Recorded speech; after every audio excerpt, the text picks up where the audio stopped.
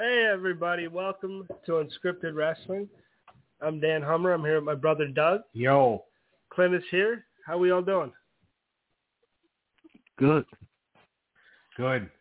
Looking forward to tonight's show. And there's been a couple big things happened in wrestling this week. Chris Jericho is the Ring of Honor World Champion, by the way. Yeah, that's nuts. He's not in AEW anymore? AEW technically owns Ring of Honor. Oh, okay. Tony Khan bought it. So, yeah, and Chris Jericho. And Clintus, you might be able to correct me if I'm wrong, but this is technically like the fourth or fifth world title that he's won, or of a different promotion.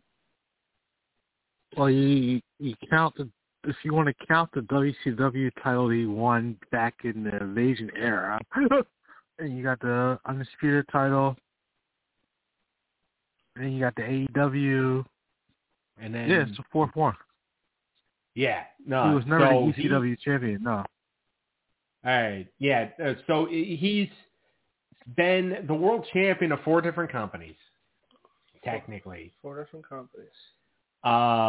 Which not a lot of people can actually say that. I'm trying to think, because usually, like, you could say that you were the world champion of, like, 2 or 3. But I'm pretty, like, Jericho's the only one that can say he was the world champion of 4 companies right now.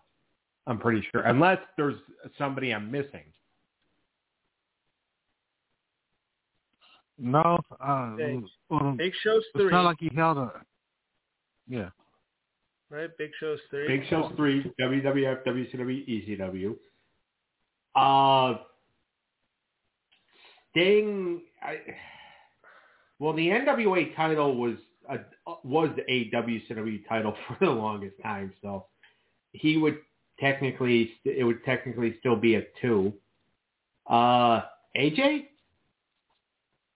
Yeah. No, 2. 3 IWG. No, did he? Yeah, TNA, WWE, IWGP. And was he the Ring of Honor champion? No. I don't think he ever won the world title there. Okay.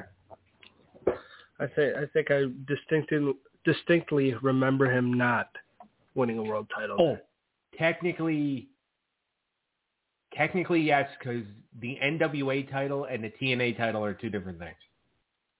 Yeah. So you could say that he was the world champion of 4 different organizations.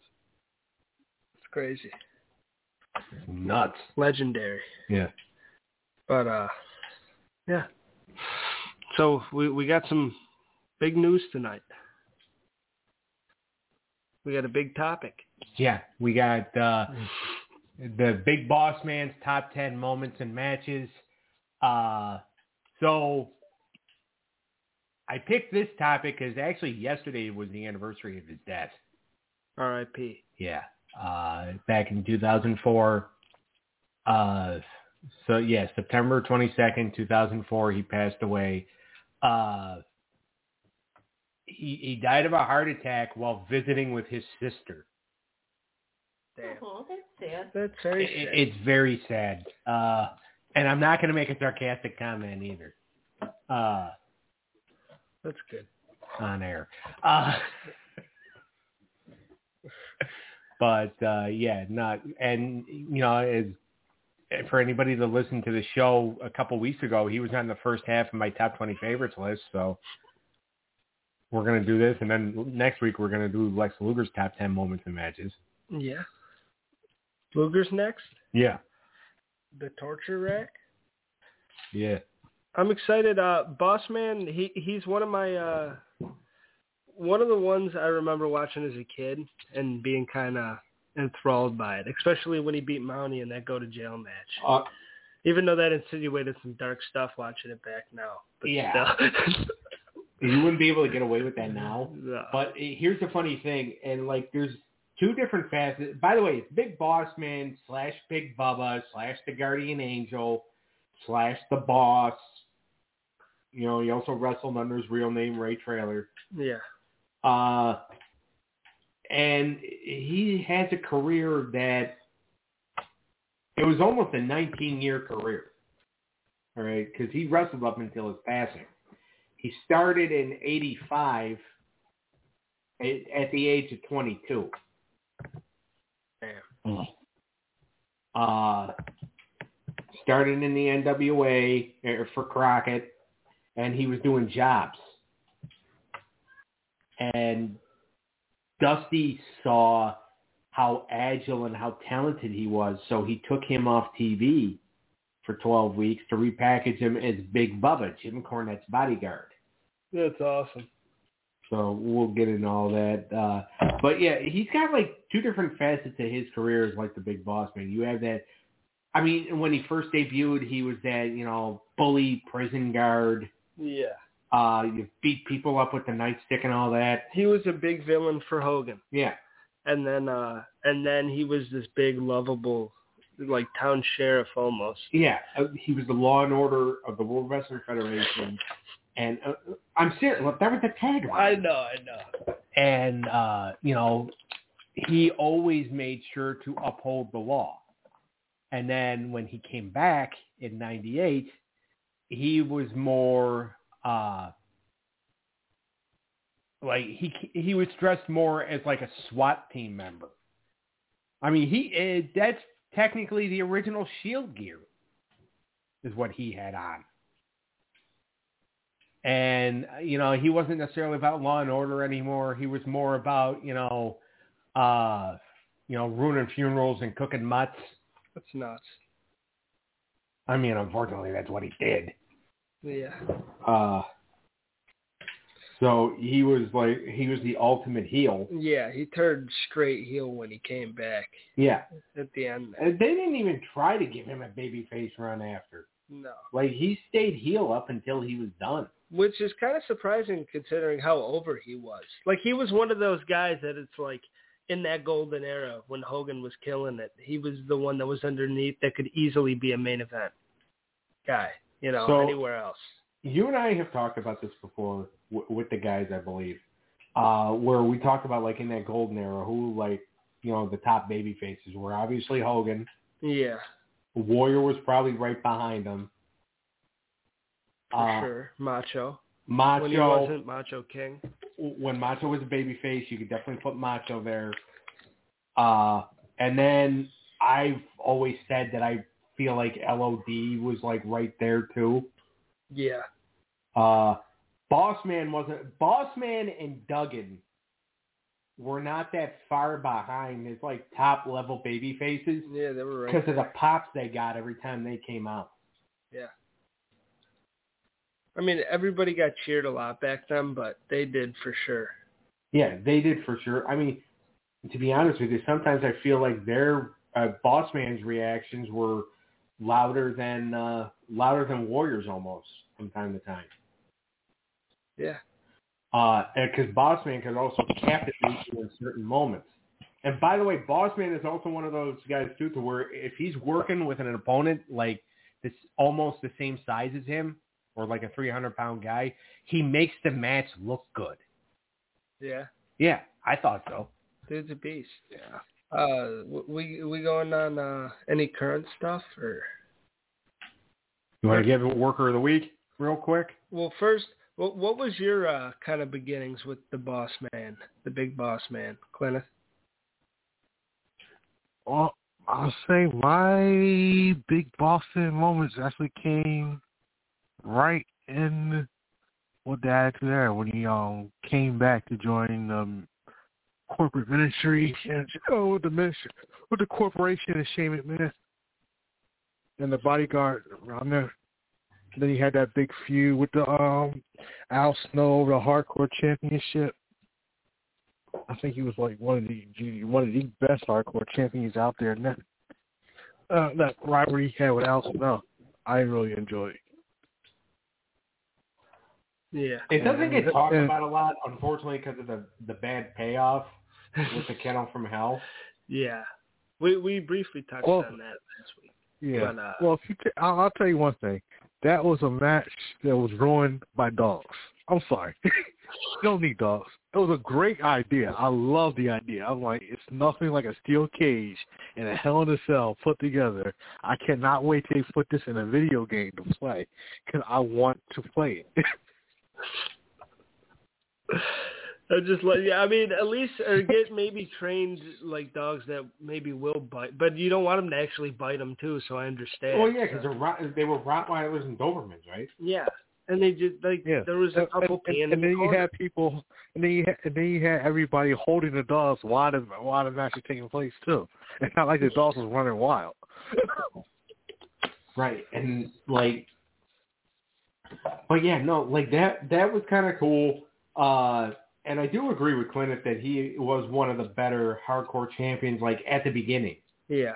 When they first brought in that hardcore division. I know you're going to give it to Crash Holly at the end of the day. No. Crash was a joke. Crash Holly was entertaining as a hardcore champion. All right, he was entertaining. As far as the toughest hardcore champions, it's either Bossman or Steve Blackman. Yeah.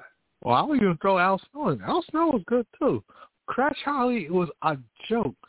Okay, he turned into awesome. Crash Holly was made for the 24/7 title. That's what Crash Holly. If I had to put that into a category.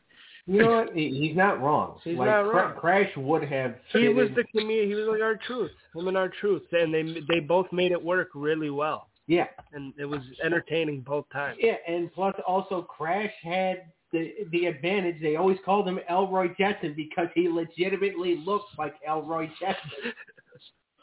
I don't know if that made Hardcore Holly George or not, but Big Georgie. Yeah, but no, Bossman definitely Yeah, he was badass. Yeah, for sure. Yeah, we can do our worker of the week first if you want to circle back to that. Yeah, my worker of the week obviously is going to be the Acclaimed after winning the AEW tag titles. Yeah, Max Caster's the star. He is, and Bowens isn't that far behind. And by the way, Max Quacker. Max Caster tweaked his knee during the match. Is he going to be all right? I think so. He quit limping when they won. That broke my heart, though. I'm sorry. I nearly wanted to cry watching it. Yeah, poor Keith Lee, dude. He can't get treated right. He's like a world champion level guy. They should break them apart. Break him and Swerve apart like Keith Lee go on a single run.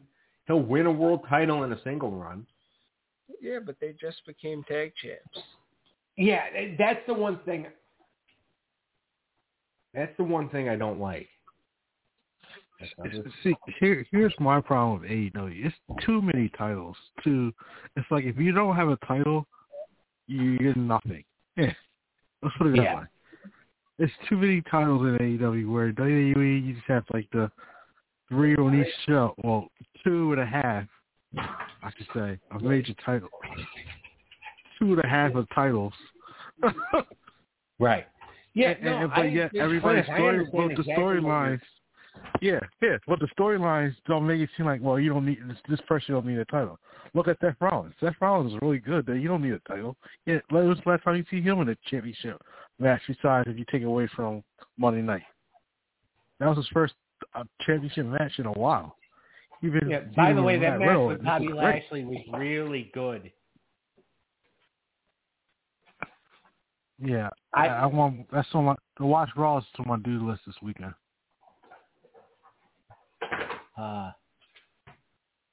Well, yeah. So my worker of the week is the Acclaimed. Clint, who's yours going to be? I'm going to say Moxley and Danielson. I think they put on an excellent match. For the world title. Oh, yeah, no, 110% right there. Mox? Yeah. Well, you said Moxley and Danielson because they put on... I was going to do Danielson. Oh.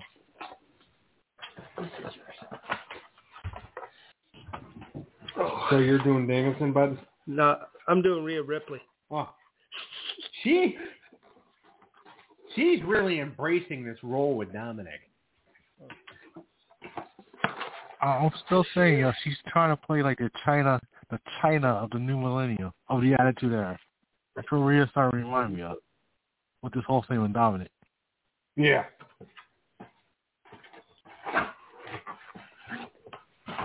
And if she gets it to work, she gets it to work. Right now, it's probably working. Yeah. I think. Yeah, that's my pick. She's really good. well, I mean, it's interesting. It's hilarious, and I kind of like Rhea Ripley. She's good in the ring, and she's embracing this weird character. At least she's like into it. Yeah. Poor Dominic Mysterio. If he can embrace it and he can make it, because to be honest with you, I think he would make a great heel. Yeah. Oh, you can see how he's starting to embrace it a while during that promo. On his so-called first promo, how the crowd is erupted, and you had Finn Balor, a great character, to help entice the crowd to boo him more, to the point that you can hardly understand what the man was trying to say.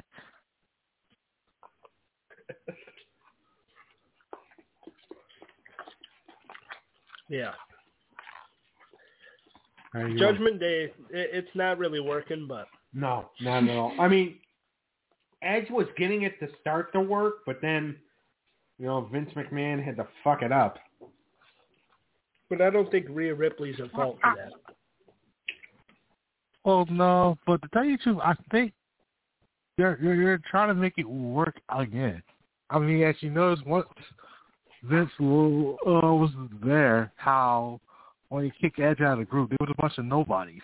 Now, when Triple H take over, I think they're trying to give him to make him relevant. Yeah, with the whole Dominic situation, makes it even better. Right.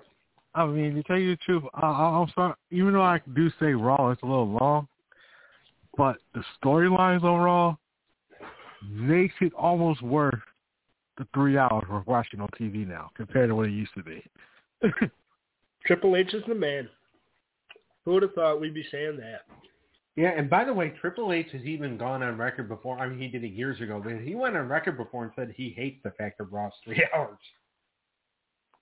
Yeah. I think they kind of have to because of advertisers now and stuff. They make a lot of money from that third hour. Exactly. What? I don't know, because right now you're stuck in putting Raw into the power of the second hour because the main event is during the main true main event is during halftime of Monday Night Football for the rest of the year. If you think of it like that.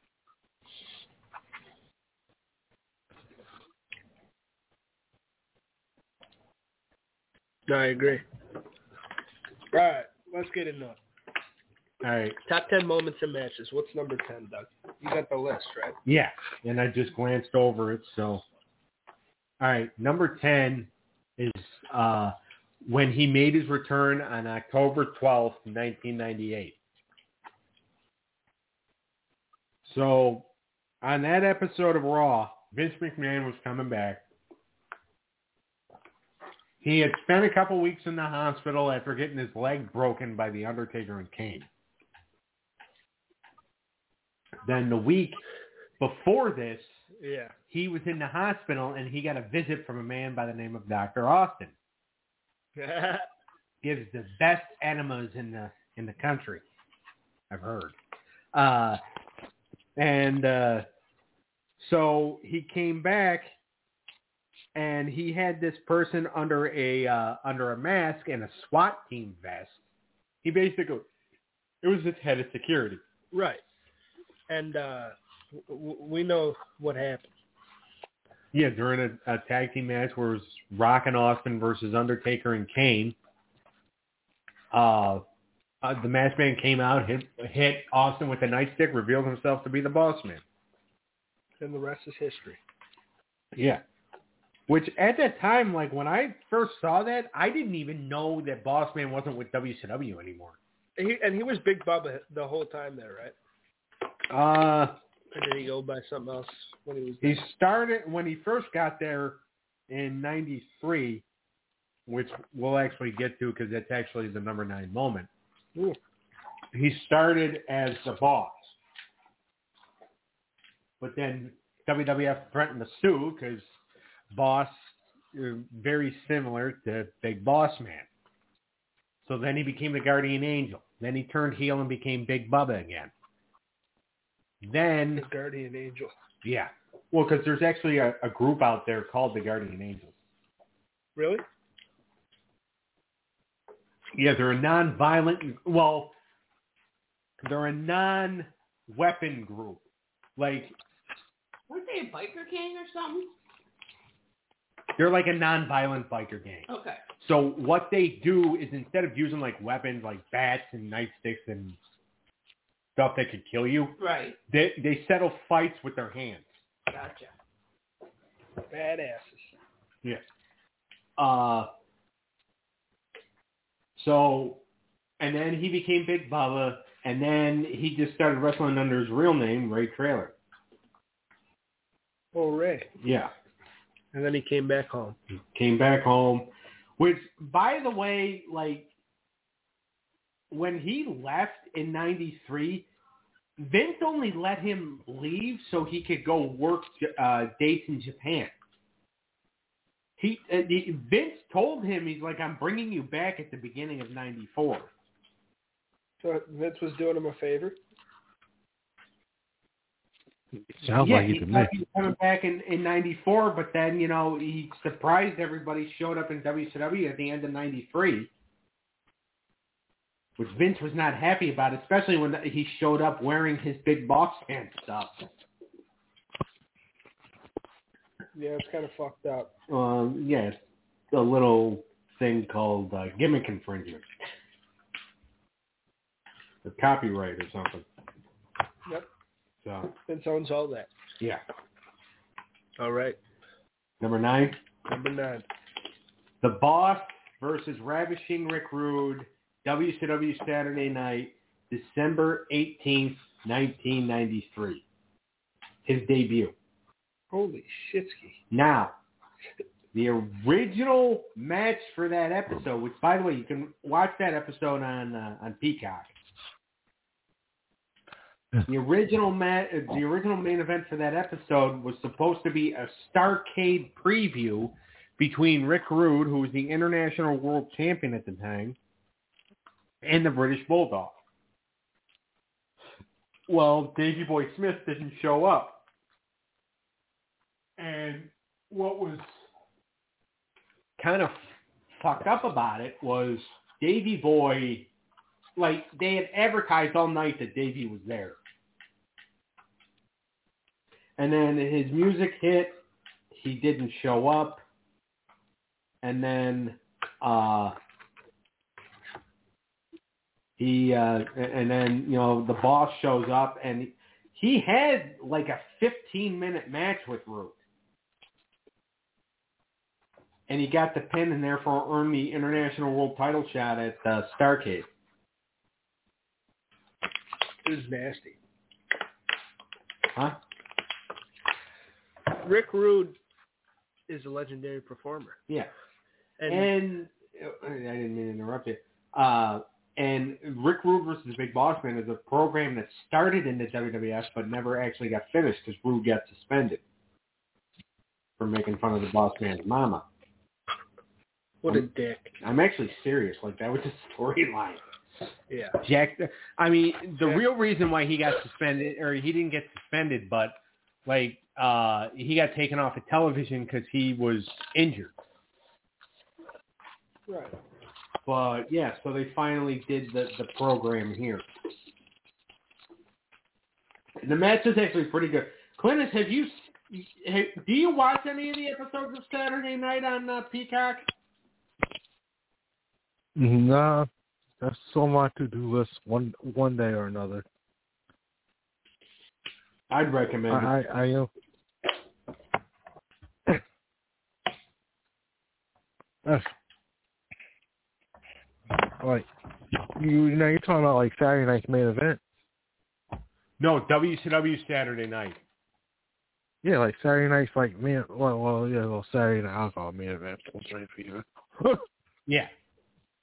Yeah, WCW Saturday night show. Yeah. It was right before Nitro and all that. Yeah. Well, I mean, they still had it going on during Nitro and all that, but for the longest time, it was actually their main number one became like program. their fourth show after a while. Yes. All right. Because I remember WCW Saturday night was like back when it was just like a third-rated show next to Thunder and Nitro. Yeah. Well, back in the early 90s, it was like the number one show.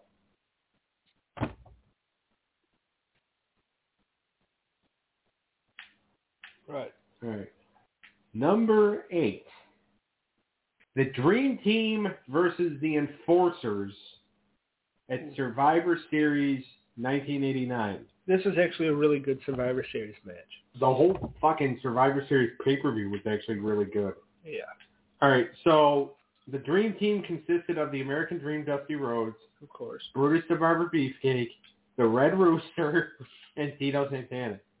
The Enforcers consisted of the Big Bossman, Bad News Brown, who was subbing for Akeem, who actually injured his elbow in a match with Hercules the week before.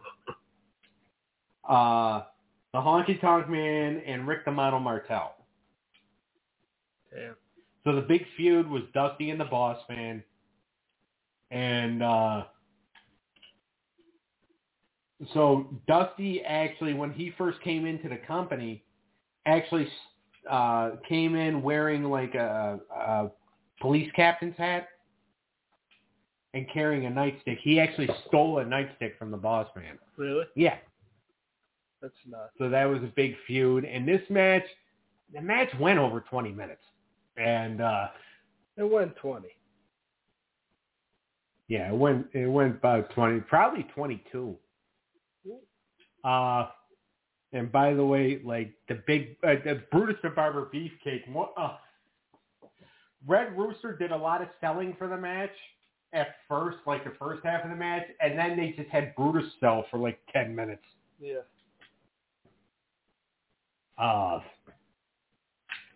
And then like make the comment. I mean, Brutus was kind of this.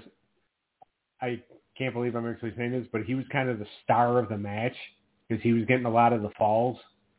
I mean, that's some good baby faces. Red Rooster wasn't really a big hitter, but the other three were pretty well known. Yeah, they were great baby faces. And then Bossman, and then after the match, his feud with Dusty was underrated, by the way. It was underrated, and the fact that like there was never really a proper payoff. No. They did a match on Saturday night's main event, which aired a couple days after the Survivor Series. And that was actually the debut of Sapphire. So they did a payoff there. And then at the beginning of the year, they were working houses, or end of the year, end of 89, beginning of 1990. They were working houses against each other, doing what they were calling a ball and chain match. Which there's one of those matches, or there's a ball and chain match on one of the old Coliseum videos. It's him and Bobby Heenan. And, yeah, he worked a couple of ball and chain matches with Dusty, but then he had to take a couple weeks off because he broke his ankle.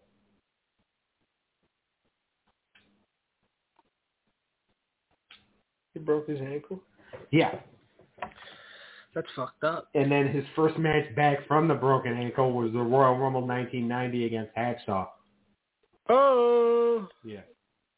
So, but yeah, no, that's number 8. That's actually, Clemens, have you watched the 1989 Survivor Series? No. I think the farthest Survivor Series I watched was that 93 was the first one I went back to watch. And that's when the first network first came out. So I haven't watched it recently or lately. Okay. All right. Number 7. I mean, that match was tremendous. It's one of my favorite Survivor Series pay-per-views. 89? Yeah. Yeah.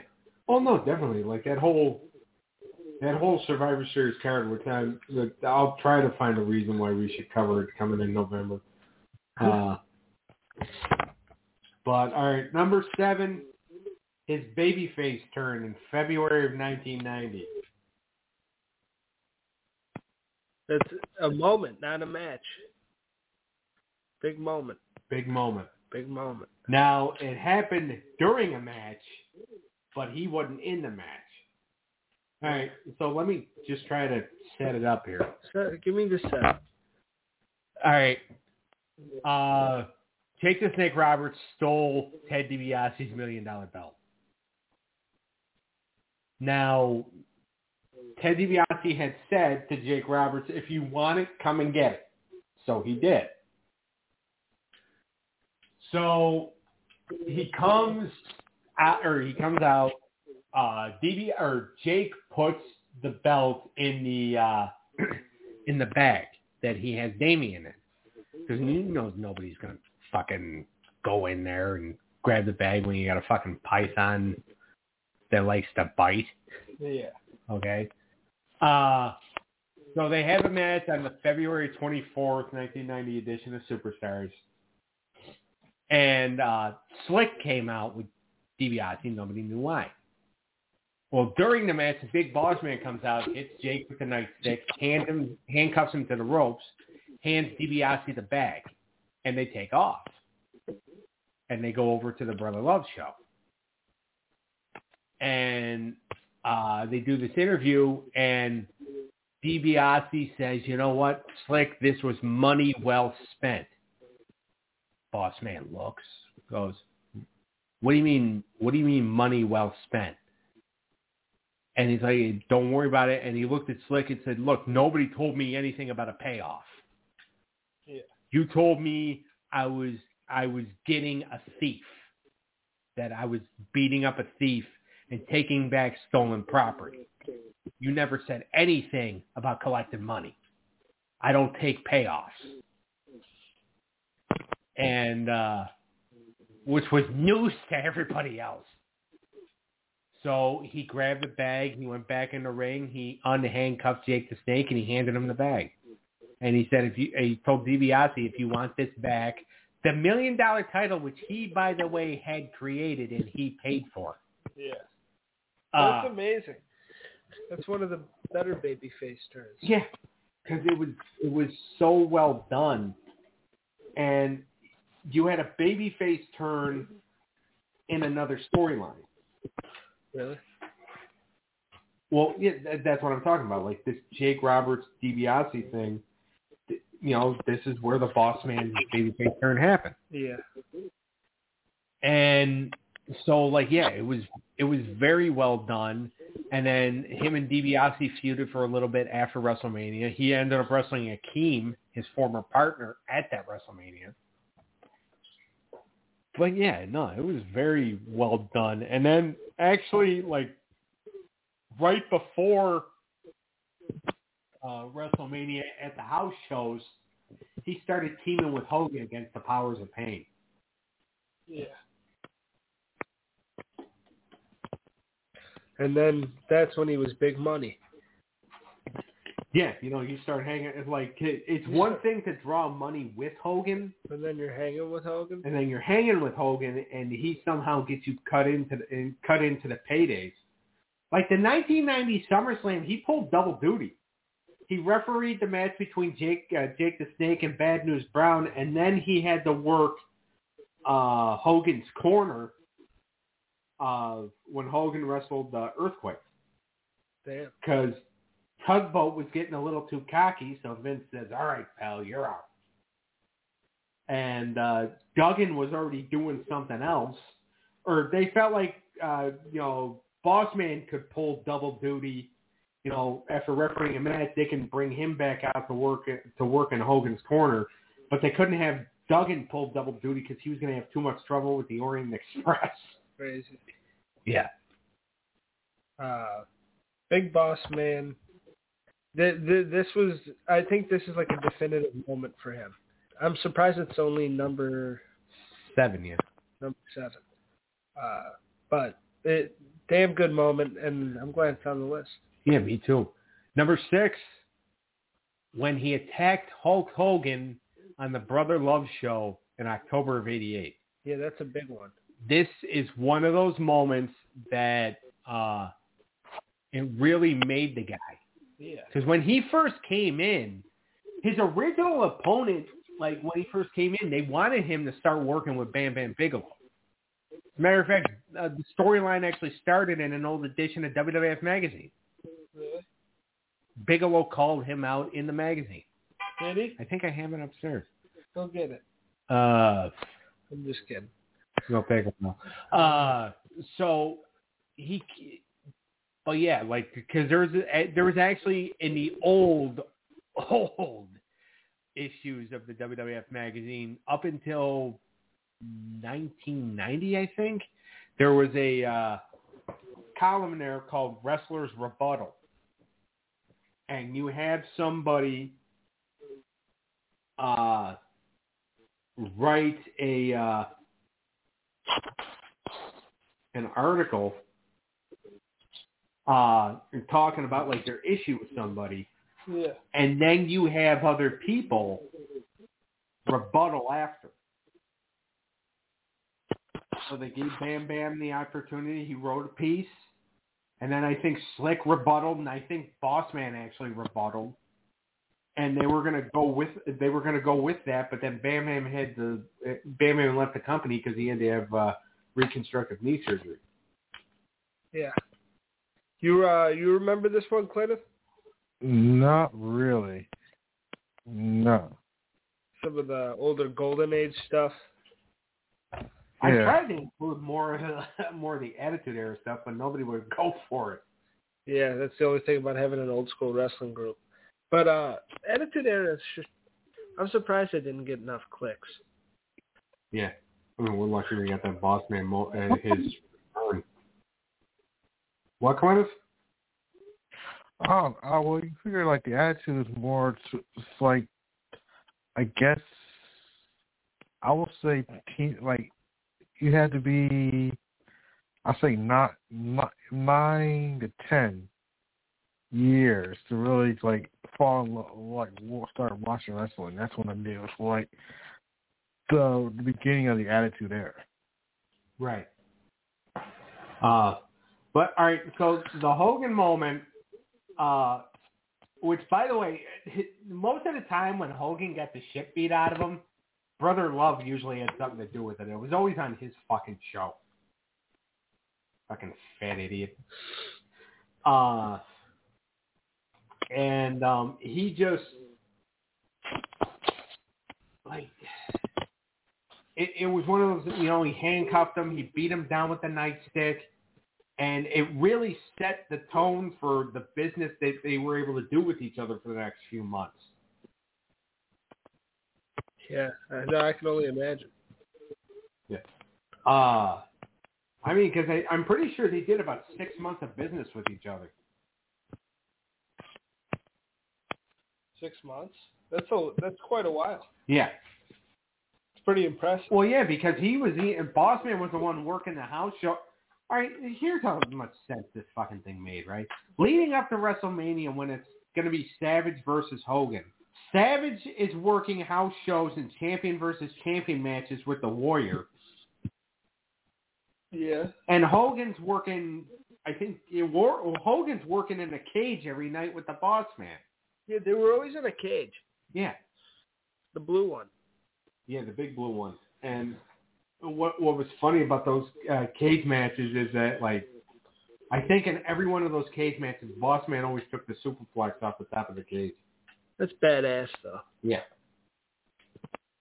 All right, I said that was number 6, right? Yeah. Number 5 is my all-time favorite moment of his. I wish it would have gotten higher, but it didn't. The jailhouse match. Oh, God. Now, it was good. And the Mountie finally got his comeuppance, which was nice. but there was some uncomfortable stuff in the segments.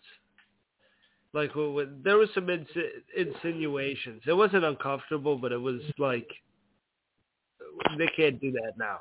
No, not at all. That Mountie was about to get mounted. Yeah. And it ain't good. Hi there. Yeah.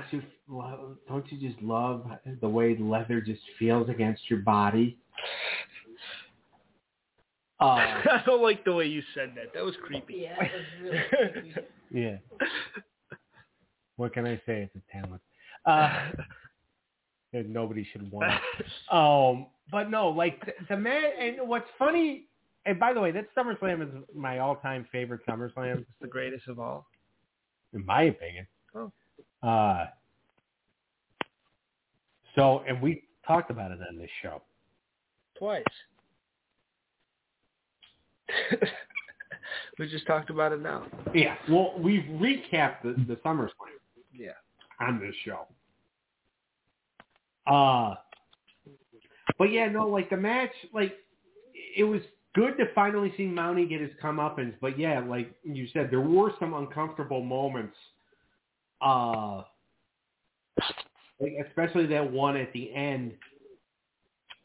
But pretty much Mountie acted how most prisoners act when they're getting arrested. Yeah, it was funny seeing him cry. And he was all, because he was all high on his horse and a right prick. You can't do this to me. Yeah. You can't do this to me. And then like when they said, "Give me your finger," so they could fingerprint him, he goes, "There's the finger." And he actually flipped off the cop, and the cop just actually almost ripped his fucking finger out of his socket. Yeah. And he's like, "Grr, grr." Yeah, they played it up. That was like a cinematic match almost. Almost, yeah. Like the fact that they did the foul. Now, again, they didn't do like if you watch the live pay-per-view, I'm pretty sure you didn't get to see all that. Yeah, those were Coliseum video exclusives. It really made it. Yeah, the Coliseum video was the shit back in the day. It was badass. Yeah, I loved it. Like the exclusives were fucking awesome. Actually, that might not have actually been a Coliseum video exclusive because when I got the SummerSlam Anthology DVD, I'm pretty sure that those segments were included. It's on Peacock too, right? Yeah. So, but yeah, no. One of my all-time favorite matches, and because I hated the Mountie. Yeah. But I really like the Big Bossman, and you don't know how many times I've reenacted that match with my Hasbro figures because I had both of them. Like when I was a kid, like I had the Bossman figure, and somebody played a mean trick on me and bought me the Mountie one, and I would just smack him around a little bit, and reenact the match or whatever. Yeah. What it was like to be 6. Could be a little touchy. Yeah. All right, what's number 4? Number 4 is the Twin Towers team. Big Bossman, Akeem, the Red Rooster, King Haku, and the $1 Million Man Ted DiBiase versus the Mega Powers team. Hulk Hogan, Macho Man Randy Savage, Hillbilly Jim, Hercules, and Coco Beware. Hercules. At the 1988 Survivor Series. So the second Survivor Series elimination match to make the list. Oh, shit. And this was definitely high profile. Well, it was high profile even though fucking Hillbilly Jim and Coco Beware were in the main event. They were over. Coco was actually very over, and he belonged in the match because he had that SummerSlam match with Bossman. Yeah. And he was working the houses with Bossman. He might not have won a lot, but Coco was over. And by the way, Coco got him over. Yeah. Coco made Bossman work. Did he? I think so. Yeah. I remember this match. And it's another way. He was built for a Survivor Series elimination match. Yeah. And he was really good in them. And This is the era when they were like special and not watered down. Yeah, not watered down like now. I mean, I do like the idea of doing like the War Games matches now. No, it's very cool. I think it's a great idea. Yeah, but like you said, back then this is when it was special, and you almost had like the team names and stuff. But yeah, Clintus, did you ever watch this? Or no, you've never seen this one because you haven't watched the '88 Survivor Series. No. But yeah, I mean, Hogan and Savage ended up winning. Bossman actually got counted out because he was outside beating up Hogan with the nightstick, and he after he handcuffed him to the ropes.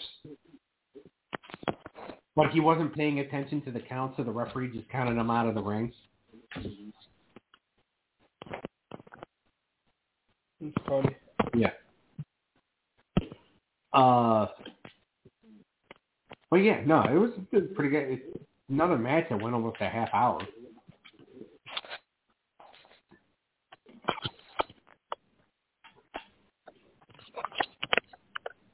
Clintus, you remember that one? There's the Golden Age stuff was pretty much.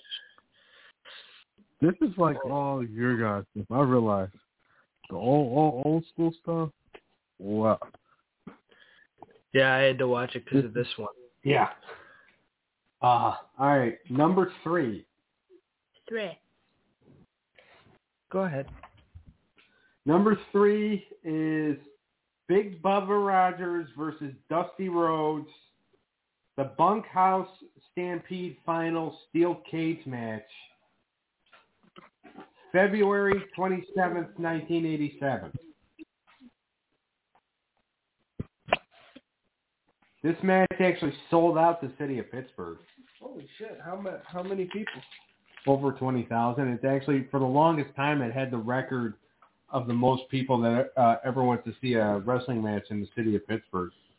And that's crazy. So what happened was, all right, for anybody that doesn't know, including our other compadre here on the podcast, the Bunkhouse Stampede was something created by Dusty. And it was a series of battle royals. Come dressed as you are battle royals.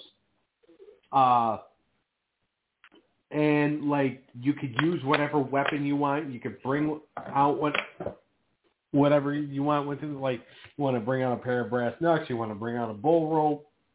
Yeah. You want to bring out a chastity belt to beat people up with. It's fine. Not that I think anybody actually brought out a chastity belt. You never know. You never God know. knows, back in those days, Missy Hyatt should have been wearing one. But anyway, so they would always start in late 80s, late one year, in the winter, and then end at the beginning of the next year. Well, in February, Dusty and Bubba had won the same amount of bunkhouse matches because they were pretty much winning all of them. So they decided Dusty decided, okay, I can draw money with this big motherfucker. This big motherfucker, baby. And so they decided to put them in a cage. He decided to put them in a cage. And like I said, over 20,000 people, and it got him over. And at one point, during the feud, he actually smashed one of those big ass wooden chairs over Bubba's head. Yeah. And Bubba just kind of looked at him like, so? You really think that hurt, you son of a bitch? You really think that hurt? Didn't hurt him. Didn't hurt him. Dusty Rhodes. Yeah. It's kind of funny how their career kind of meshed so much. Dusty really brought him in and made him something. Yeah, Dusty was the one that saw something in him and was like, okay, we can work with him. Yeah. Big Boss Man, I think he's underrated how good he really was and how Yeah. much he did for the business. Yeah. Which, by the way, I do have to tell this story, even though it's got nothing to do with the remaining moments on the countdown. When he first came in, like they came up with the name Big Boss Man. Big Boss Man is actually what they called Andre. Really? Like behind the scenes? Yeah. Because Andre was the boss. Yeah. And he was big. And also a man. He was a man. So when they came up with the name for him, Vince had to go to Andre and be like, Andre, can we call him this? And, trailer went up to Andre, because basically what you were supposed to do back in those days when Andre was there, especially, when Andre was there for however long he was there. Yeah. Because it was something that Vince Sr. actually, insinuated when he was in charge. It's like, if you want to know you're going to make it here, you have to get along with Andre. Because if you don't get along with Andre, you're done. Yeah, it's over. Yeah. Rumor has it, now Michael Hayes has actually denied this. That he didn't like the Freebirds? Yeah, apparently, rumor has it is that Andre's actually the one that fired the Freebirds. Really? Yeah. That's funny. But then somebody's like, oh, he didn't have the power to fire the Freebirds. It's like he was 7'4" and 500 pounds. He could have as much fucking authority as he wants to. He was special. He could rule the country of France if he wanted to. Everybody liked him. Everybody liked him, and he liked the majority of people. But if you tried to rib him, you needed to get the fuck out of town before he could get you back. There's a story of Buddy Rose, Playboy Buddy Rose, pulling a prank on Andre. I'm not going to say what the prank was. I'll just say it had something to do with fecal matter. And so anyway, pulls a prank on Andre. Andre basically looked at him like, oh, I'm going to get you back. Really? Uh-huh. And in the middle of a battle royal, Andre comes out, tells everybody to get the fuck out of the ring, except for Buddy Rose. Throws Buddy Rose down on the ground where Buddy's laying on his stomach. Andre gets on top of him, pulls down his shorts, sticks his thumb right up his ass. And he's like, Andre, please, get off me. He goes, I just had to see if there was any more poop in there, boss. Did he say that? Yeah. That's funny. Well, first of all, it's not necessarily. Well, he checked his oil. He checked his oil. Checked his prostate, whatever the hell you want to call it. That was just like. Clintus, what do you think of that? Sickening. Sickening. Yeah, well, it was the early 80s. I guess you could get away with that shit. Literally. But, yeah, no, it was actually... it is sexual harassment, technically. Oh, yeah, no. It's technically not okay. Oh, God, no. By the way, a lot of the stuff that Brutus Beefcake wrote in his book is not okay. Yeah. Because that's where I actually... Oh, you're going off Brutus's word? Sad, isn't it? A couple other people have actually told the story, because this was actually in Portland. So I'm pretty sure Piper's told the story. Oh, okay. And I think Rick Martel told it. Oh, he's a good source. Yeah. I believe Piper, too. Me too. But especially Martel. He's a man of class. Yeah. And Buddy... I'm pretty sure Buddy Rose has even told it before, too. Although, to be honest with you, because Buddy actually got hired into the WWF, rehired in 1990 as a jobber. After Andre had, retired and kind of went away for a while. And I'm pretty sure that was kind of a selling point for Buddy when he got in there. He's like, Andre's not here, is he? I mean, it's not every day that you need to tape your butt shut when you're around a 500-pound giant. But what number was I just on? 3? Okay. All right, number 2. Was it 3 or 4? I think it was 3. Okay. Because it was the cage match, right? Yeah. With Dusty? Yeah. All right, so yeah, that was 3.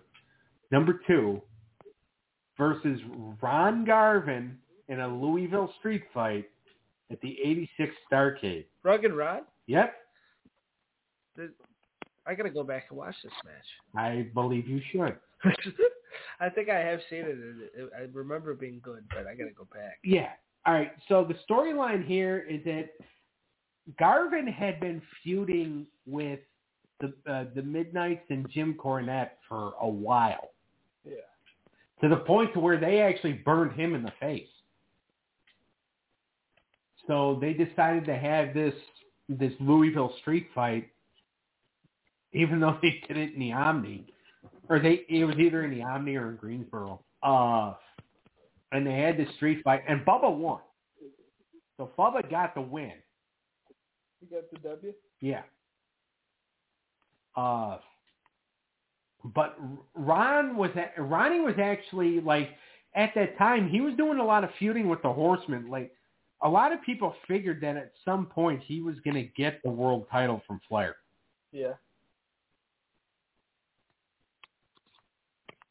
But Ron Garvin is also another guy that you do not want to fuck with because he will knock you the fuck out. Rugged Ronnie. Yeah. He's a little guy, but he'll knock you out. Yeah. And you talk about, I talked earlier about guys that Andre should like, and that if you were going to get along in the company, like Andre had to like you. Yeah. He loved Ronnie Garvin. Did he? Yeah. You want to know why? Why? Because Garvin was actually one of the very few people that Andre that French was on. Oh, it's awesome. Because yeah. Ronnie's also a French Canadian. Yeah. So they could talk in French. I mean, Andre didn't like Dino Bravo because he thought Dino was a dick. Did he really? Yeah. No. But like he liked. I mean, he was okay with Dino. Like he never tried to, Stab up his ass. Yeah. Check his oil. But like, he loved Ronnie Garvin. He loved Rick Martel. But mainly because they could communicate with him in his language. Yeah. So, like, especially, like, if Andre wanted to talk bad about somebody and, like, but really didn't want to hurt anybody's feelings, which he really usually didn't give a shit about anyway, or they wanted to talk shit about somebody, but they didn't want to hurt anybody's feelings, Andre would be like, let's just talk French, boss. So, and that was actually, like, that's actually how Ronnie Garvin had, like, that, I think it was an over a year run. Because he really wasn't doing much, but it was because he had a friendship with Andre. Yeah, he wasn't a jobber or anything. Not really. No, he had some big wins. But yeah, because he was friends with Andre, like, because it paid to be, again, it pays to have a friend that's 7'4" and 550 pounds. Yeah. All right. Number 1. I think, right? When he defeated the one-man gang for the UWF World Title in April of '87. That was a big one? Yeah, a lot of people say it was like a very underrated world title match. I don't think I've actually seen it, but I've heard about it. And what was funny was this was when the UWF was bought by Crockett. Yeah. So Bubba was sent over because they were going to do like this big talent exchange between the two. Because Bill Watts had to sell the UWF because of he was losing money due to the oil crisis. Really? Yeah. In Louisiana in '87. And also he was losing money anyway because he tried to go national and realized that it wasn't working. Yeah. which I don't know how the hell he couldn't get it to work because, like, that company was so over. Yeah. They were a huge territory. Yeah. But no, this match, because they needed Gang to drop the title to somebody because he said fuck it and he was going to go up north. So they sent Bubba over, even though Bubba was also a heel at the time too. But yeah, I mean, two guys that would end up becoming partners later on in the WWF. Absolutely. So,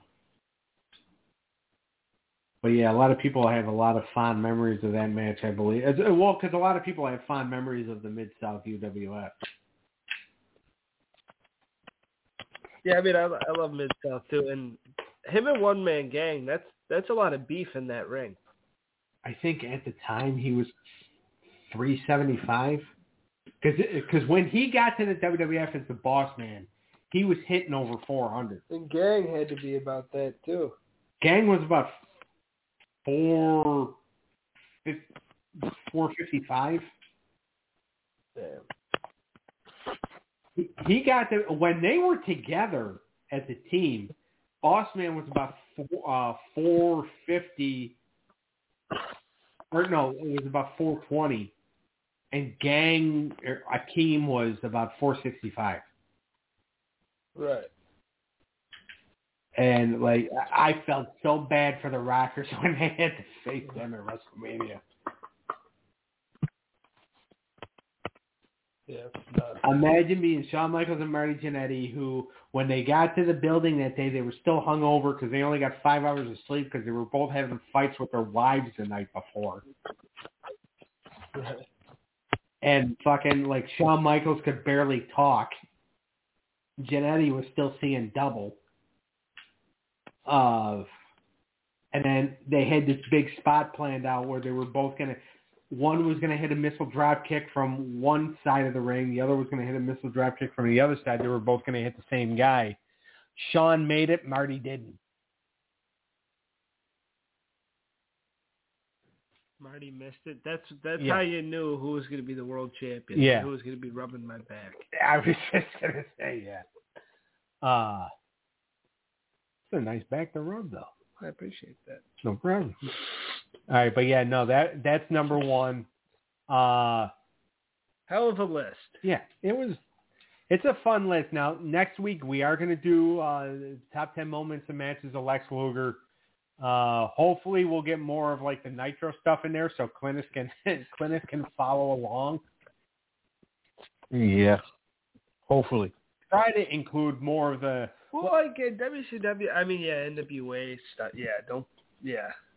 Well, like the main like NWA stuff is pretty much going to be when he joined the Horsemen, when he turned on the Horsemen, his early WCW stuff like his title run. I definitely have to include his WWF stuff like when he body slammed Yoko on the Intrepid. Yeah. Got to throw that in there. Yeah. So there's going to be like plenty of moments. All right. So I'll try to get that poll up tomorrow. If not tomorrow, then Sunday. Well, that was the Boss Man epi. Yeah. You want to do the plugs? Yeah, sure. Check out Dirt Sheet Dudes. Well, the Wrestling Outlet now. Wrestling Outlet, Boxman and Smart, Mixler. Actually, they're on YouTube now for the Wrestling Outlet. 10:15, 10:20 Eastern Time on Wednesday nights. Catch them on YouTube then for the Hollywood Hangout. Sundays at 9:30 p.m. Eastern Time. Catch us 6:30 p.m. Eastern Time every Friday night for Unscripted Wrestling. We will be back obviously next week, like we said, for the Lex Luger top 10 moments and matches. Which that should be fun. And yeah, so and I'll get that poll up either tomorrow or Sunday. Tomorrow night, 7 p.m. Eastern Time, Unscripted Unlimited here on blogtalkradio.com/everything unscripted. We're going to be doing a Big Brother season tier list. Just you and me? I believe so. Well, Sharon will be here. Cool. Big Brother 24 is coming to an end on Sunday. I'm sure it's going to be abysmal, especially if the two people who I think are going to make it to the final two make it to the final two. I might not give a damn. So you might not even be able to rank that tomorrow. Because the season could either turn out awesome or ass. There's like no in between. Yeah. But yeah, so that'll be tomorrow. Sunday, 3 p.m. Eastern Time for the Stabcast. Are you guys doing the butterfly thing? We're doing the first butterfly effect. There was more than one? There was the director's cut, Doug. Don't say that in front of Indy. She'll body slam you. But, all right, so you got that. And then Monday, 7 p.m. Eastern Time for the Web Cave. What do you and Bobo have got going on? Me and the Big Bobino are going to be talking about the top 10 comic book artists of all time. We did writers last week. We're doing the artistes this week. Cool. All right, and then coming back in a couple weeks when Eric gets back from his cruise, will be NFL Hard Hits with Eric and Clintus. So make sure you watch out for that when it makes its return. Are you and Sky going to be doing a Buffalo Bills show at some point? Yeah, we'll see. Okay. All right. Everybody have a great night. You too. All right. Later, Clintus. Later. Later. In the struggle, you know what I'm saying? It's all good, baby. Shake it. It was all a dream. I used to read Word Up magazine. Salt and Pepper and Heavy D up in the limousine. Hanging pictures on my wall. Every Saturday, rap attacks Mr. Magic Marley Marl. I let my tape rock till my tape pop. Smoking the bamboo, sipping on private stock. Way back when I had the red and black lumberjack with the hat to match. Remember?